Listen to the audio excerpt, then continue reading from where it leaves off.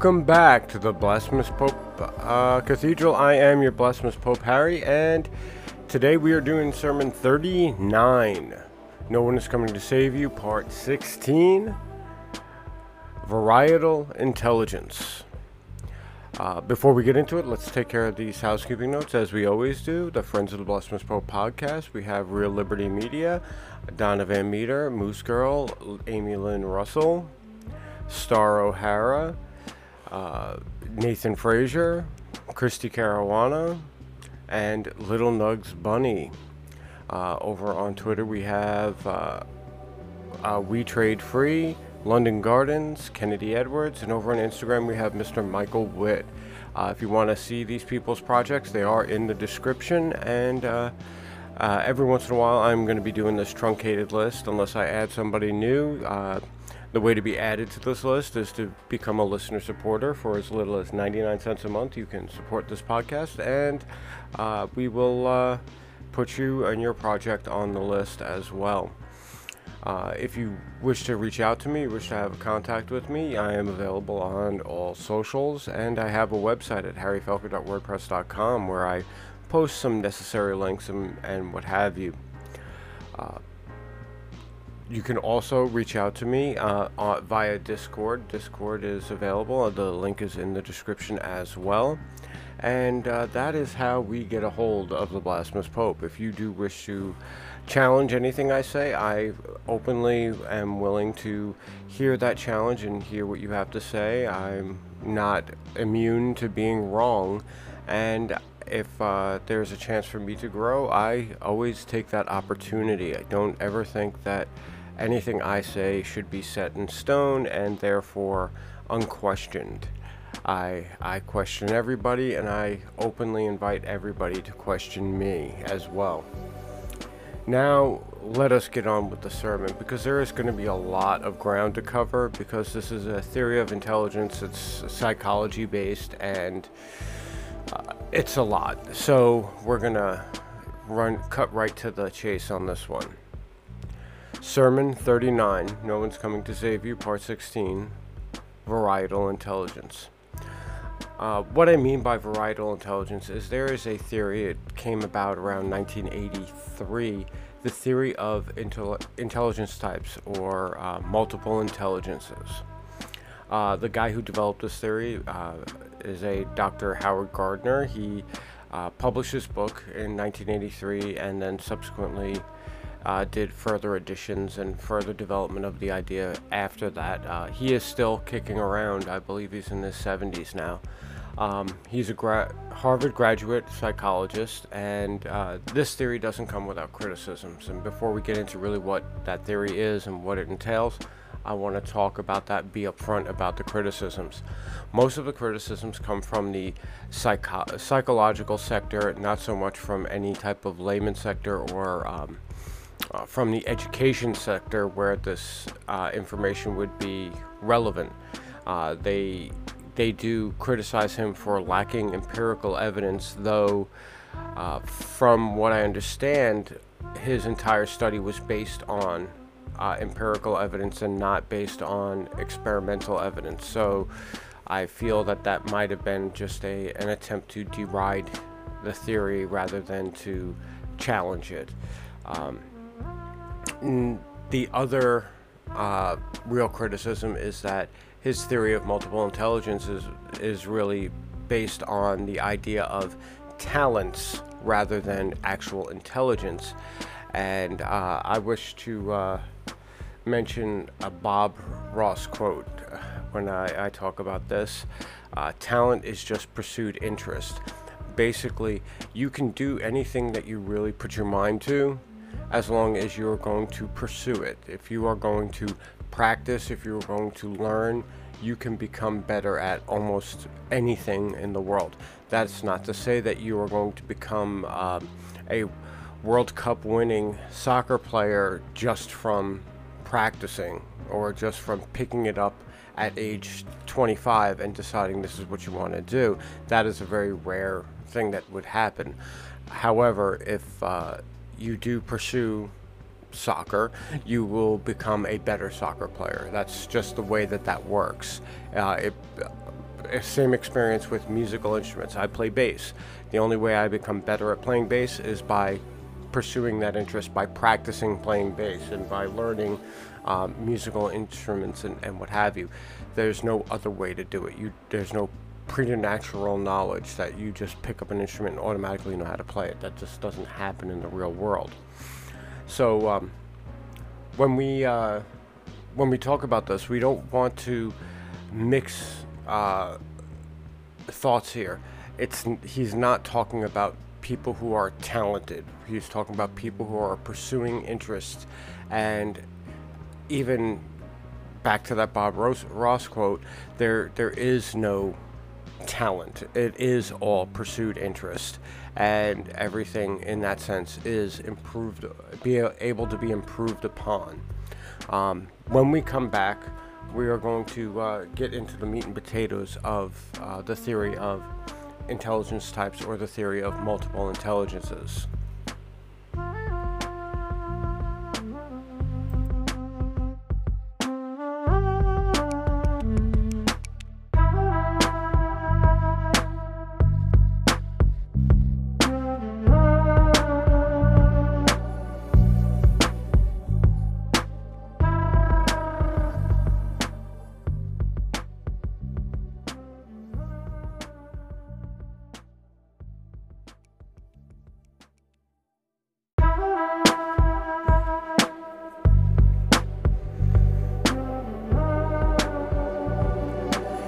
And welcome back. Thank you for coming back. So, the theory of multiple intelligences. Basically, this is dealing with intelligence modality, the different ways in which intelligence comes into play. The types that Dr. Gardner had initially talked about were musical, visual spatial, linguistic, logic, mathematic, body kinesthetic, interpersonal, intrapersonal, and then he had added later naturalistic. There have been proposed ones such as existential, pedagogical, and even digital more recently. There's a reason why this works out, and there's 8 criteria that this falls under, whether or not it can be separated out as a variety of intelligence rather than as just like a personality trait or what have you. First and foremost, in people who experience brain damage, is their isolation of this type of intelligence. Does it fit into our evolutionary history? Presence of core operations, symbolic expression, developmental progression, which is a very important one to understand when you're trying to train skills. Is there a developmental progression? Savants and prodigies are evidence of specialized intelligences.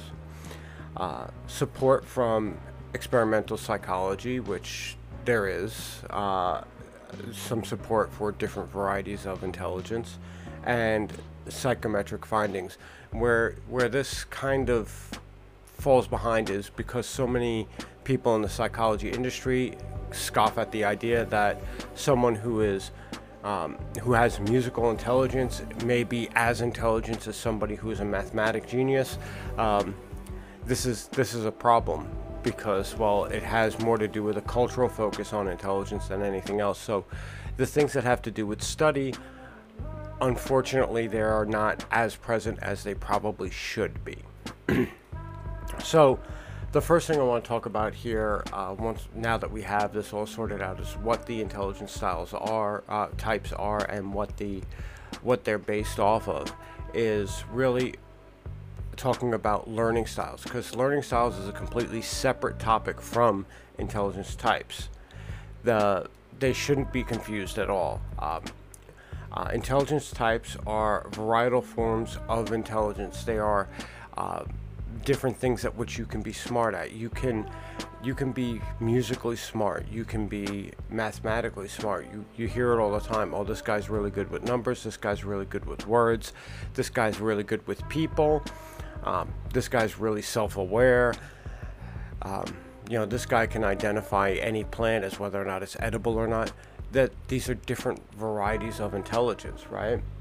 A learning style is a way in which an individual learns. So intelligence types are general. They are generally masking over all intelligent creatures, but a learning style is very individual. Now granted, some people have similar or the same learning styles, but it's based on an individual analysis. You can't just say all people who are like this are these types of learners. It just doesn't work. These are non-competing, they are complementary. So learning style can be used to enhance any intelligence type or any mode of intelligence or what have you. And understanding how you learn opens the doors to these other intelligence types. So if you are a very visual learner, learning topics in things that you are not very strong in as far as the intelligence types are concerned is going to help you acquire that intelligence. Now, how this reflects on general intelligence. The reality is the general intelligence theory, the long-standing theory since psychology first got its start, is overtly linguistic and logic-based, with spatial dynamics folded in there. IQ testing is very one-dimensional in this case. It doesn't test your musical ability. It doesn't test your interpersonal or intrapersonal ability. It doesn't test things like that because it can't. It's not possible. It doesn't test your physical ability, the ability for you to have the mind-muscle connection that you need to engage in some dexterous actions. So it's basically focused on a very specific set of cultural demands, and it suggests static decline of individual intelligence, which none of this is actually supported by any type of actual science. This is just an assumption that everyone went with, and they kept going. The one thing about this that really everyone needs to take away is the psychological understanding of general intelligence is only if you're useful is it worth being intelligent. The only intelligence that's worthwhile is useful intelligence. And when we come back, I'm going to tell you a little story about that.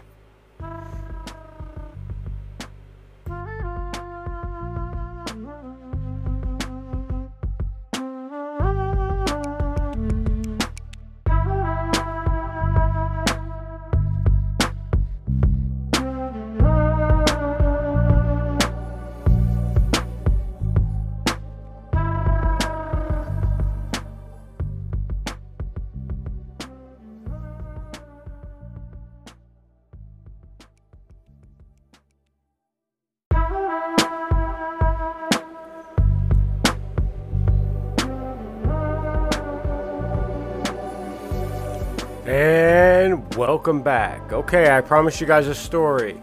If you are about my age, you are very familiar with the claymation animated story about Rudolph the Red-Nosed Reindeer. And if you're younger, you're probably familiar with it too, because it came out, I believe, in like the 70s, like the late 70s, early 80s. And then it's pretty much played every Christmas ever, as far as I know. I haven't really watched cable in years. I haven't had cable access in years because I just don't pay for it. So in the story of Rudolph the Red-Nosed Reindeer, we see this reindeer, which is just as capable as all the other reindeer, except he's got a red nose, and that makes him weird. It makes him an outcast. And this thing is basically gets him outcast to other reindeer, and basically he doesn't get to have the job like the star job that every other reindeer gets to have, pulling Santa's sleigh. And long story short, we'll get around to all the other bullcrap of the show. The end of the story is that because it's foggy out, Rudolph's bright nose can light the way for the sleigh, and that makes him useful, and therefore beneficial. And this is pretty much how psychologists view intelligence. If it's not useful, it's not worthwhile. And that becomes a problem, because basically who decides what's useful? Well, the people who are paying people. And we end up with a one-sided understanding of, well, what makes you useful in, and I hate to make this sound this way, in our industrial society, other than being mechanically inclined, being linguistically inclined, being mathematically inclined. Nothing? Okay, well then you don't matter. Your intelligence doesn't matter. And that is a shame of the system. If it's supposed to be about understanding humans, not understanding how we can implement humans into the workforce, well then we should be including all varieties of intelligence, not just the ones that are relevant to getting a fucking job, right? Now, the idea of multiple intelligence understands that you cannot judge the aptitude of a fish by how it climbs. And this is another story, and I'll regale you with this one too. You know, a bird, a monkey, and a fish are in school, and the teacher goes, okay, well, here's your final exam. There's a tree, climb it. You know, the bird flies up to the top of the tree. He gets it. Monkey climbs to the top of the tree. He gets it. The fish is going to sit in its bowl of water and, well, obviously can't climb. So the fish fails. Now, is this the right way to judge the fish based on intelligence? No. There are things that the fish can do that the bird can't do, that the monkey can't do. You know, if it was how long can you hold your breath underwater? Well, the fish is going to win this one, right? So we can't judge everybody by the same standard of intelligence, because all of these things are part of the human experience. If you take someone who's really good with numbers and you throw him in the middle of the woods to survive, well, he's not even going to know what to eat. So his variety of intelligence then becomes irrelevant, doesn't it? Now, granted, you can learn other types of intelligence, and that's very important. But the fact of the matter is that you can't discount any type of intelligence, or you can't just say, oh, well, that's just a hobby, that's just an interest, that's just a talent. These are parts of intelligence, and they're part of the human experience, and they're very important. As far as my opinion is concerned, you could disagree with me, and I would absolutely love to have a chat with you about that if you do disagree. Now, the theory suggests that all varieties of intelligence are present in everybody in some way, shape, or form. Nobody is completely devoid of any variety of intelligence, providing they have a functioning mind, you know. One or two of them are going to be dominant, but all others are there and can be trained. And I feel that this better reflects reality. Specifically in my own personal case, I did, just before recording this, put up a post about how I fall into this with one of those internet tests, and I know it's an internet test, but still, it shows a graphic a graphic study of my entire history. I grew up in a house where work was important, doing work was important, so being able to do work was important. The sports, they just weren't there. I was not allowed to participate in sports when I was a kid because we just didn't have the money for that kind of stuff. I wasn't allowed to engage in playing instruments when I was a kid because we didn't have the money for that kind of stuff. So those types of things I had learned later in life, and they show that they are not as good. And well, I am horrible with people. I know it may come to a shock to everybody, but I am not a people person, and there it is. I'm like half or less than half or a third of my other stats. Well, there's my people one, but I am very introspective. You know, it's all laid out there. When we come back, we're going to talk about something else, some common sense.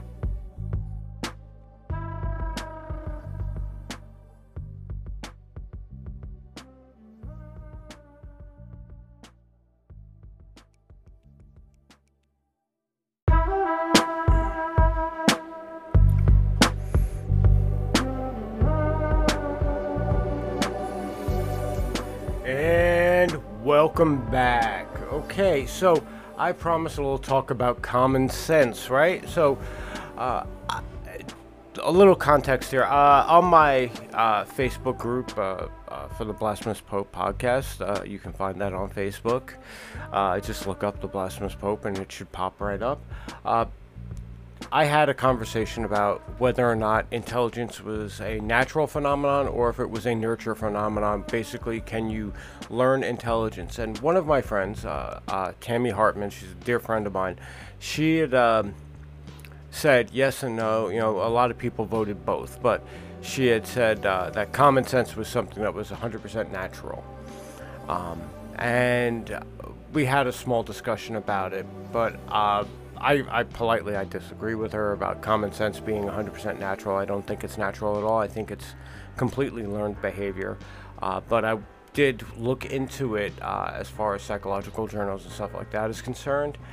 There is a realistically non-existent amount of work done on common sense because psychologists don't really deal with that kind of stuff. They don't care to deal with that kind of stuff. There's been very few people who have really studied common sense in a clinical sense since the term was first coined, I believe, by Locke back in the back then. Anyhow, so is common sense really intelligence? Not according to the psychological definition of what common sense is. The psychological definition is shared beliefs and a shared way of thinking. When we take a look at common sense, we're looking at something that is sound judgment based on experience rather than study, in which case that could be seen as a form of intelligence because experience-based learning is a thing. But when we understand it as shared beliefs and shared ways of thinking, we have to understand that we're talking more about something that would be considered like a cultural wisdom rather than purely something that is intelligent, something that is generally true for everybody. 2 + 2 = 4 for everybody. It doesn't matter where you come from. However, if you are stumbling through the desert and you come across a Bedouin encampment and they put out a bowl of water for you, your first instinct is going to be to drink it, and that is literally what happened to an anthropologist. They put out a bowl of water and he drank it, and they put out another one and he drank it. And the whole purpose of that bowl of water is it's a foot bath to wash the sand off of your feet so that you don't track sand into the tent. Now, it's common sense to the Bedouin that the water outside of a tent is meant for cleaning your feet so that you don't track sand inside. But to someone who's not from that culture, that's not necessarily common sense. And that's a behavior that can be learned, absolutely, but it isn't going to be something that someone just knows. It's not a natural piece of information. When we look at common sense, we are looking at something through a very cultural lens rather than something that would be considered general human experience. So I don't really even consider common sense as intelligence more or less I would consider it a wisdom that is based on the culture, based on your environment, in which case it absolutely can be learned then, because if you live in an environment long enough, the ways of thinking of that environment, the shared beliefs of that environment will become incorporated into your own mind. And then you don't go walking into a Bedouin's tent with sandy feet. There you go. Now, as far as how I rationalize what Tammy had to say is I don't think she's actually talking about common sense. I think that she's actually talking about critical thinking and rational ability based on some of the things that she had said during the conversation. I think what she's equating to common sense is problem-solving skills, and problem-solving skills and common sense are not the same thing whatsoever. Problem-solving skills are part of intelligence makeups. People who have visual spatial intelligence, people who have logic mathematic intelligence are very good problem solvers. They take a look at the information in the way that they can absorb it best, and they can solve a problem. And people who are weak in that, well, they just can't. They pretty much have to just be told what to do, and that's how they come about the conclusion of their problems. And we are going to talk about that phenomenon later on. So I want to thank everybody for coming. I greatly appreciate everybody who comes and listens. Again, if you wish to support, you'll get a shout out at the beginning of the podcast. If not, that's cool. Just coming and listening is enough for me. That's what I really want. All right. I'll talk to you guys next week. Bye.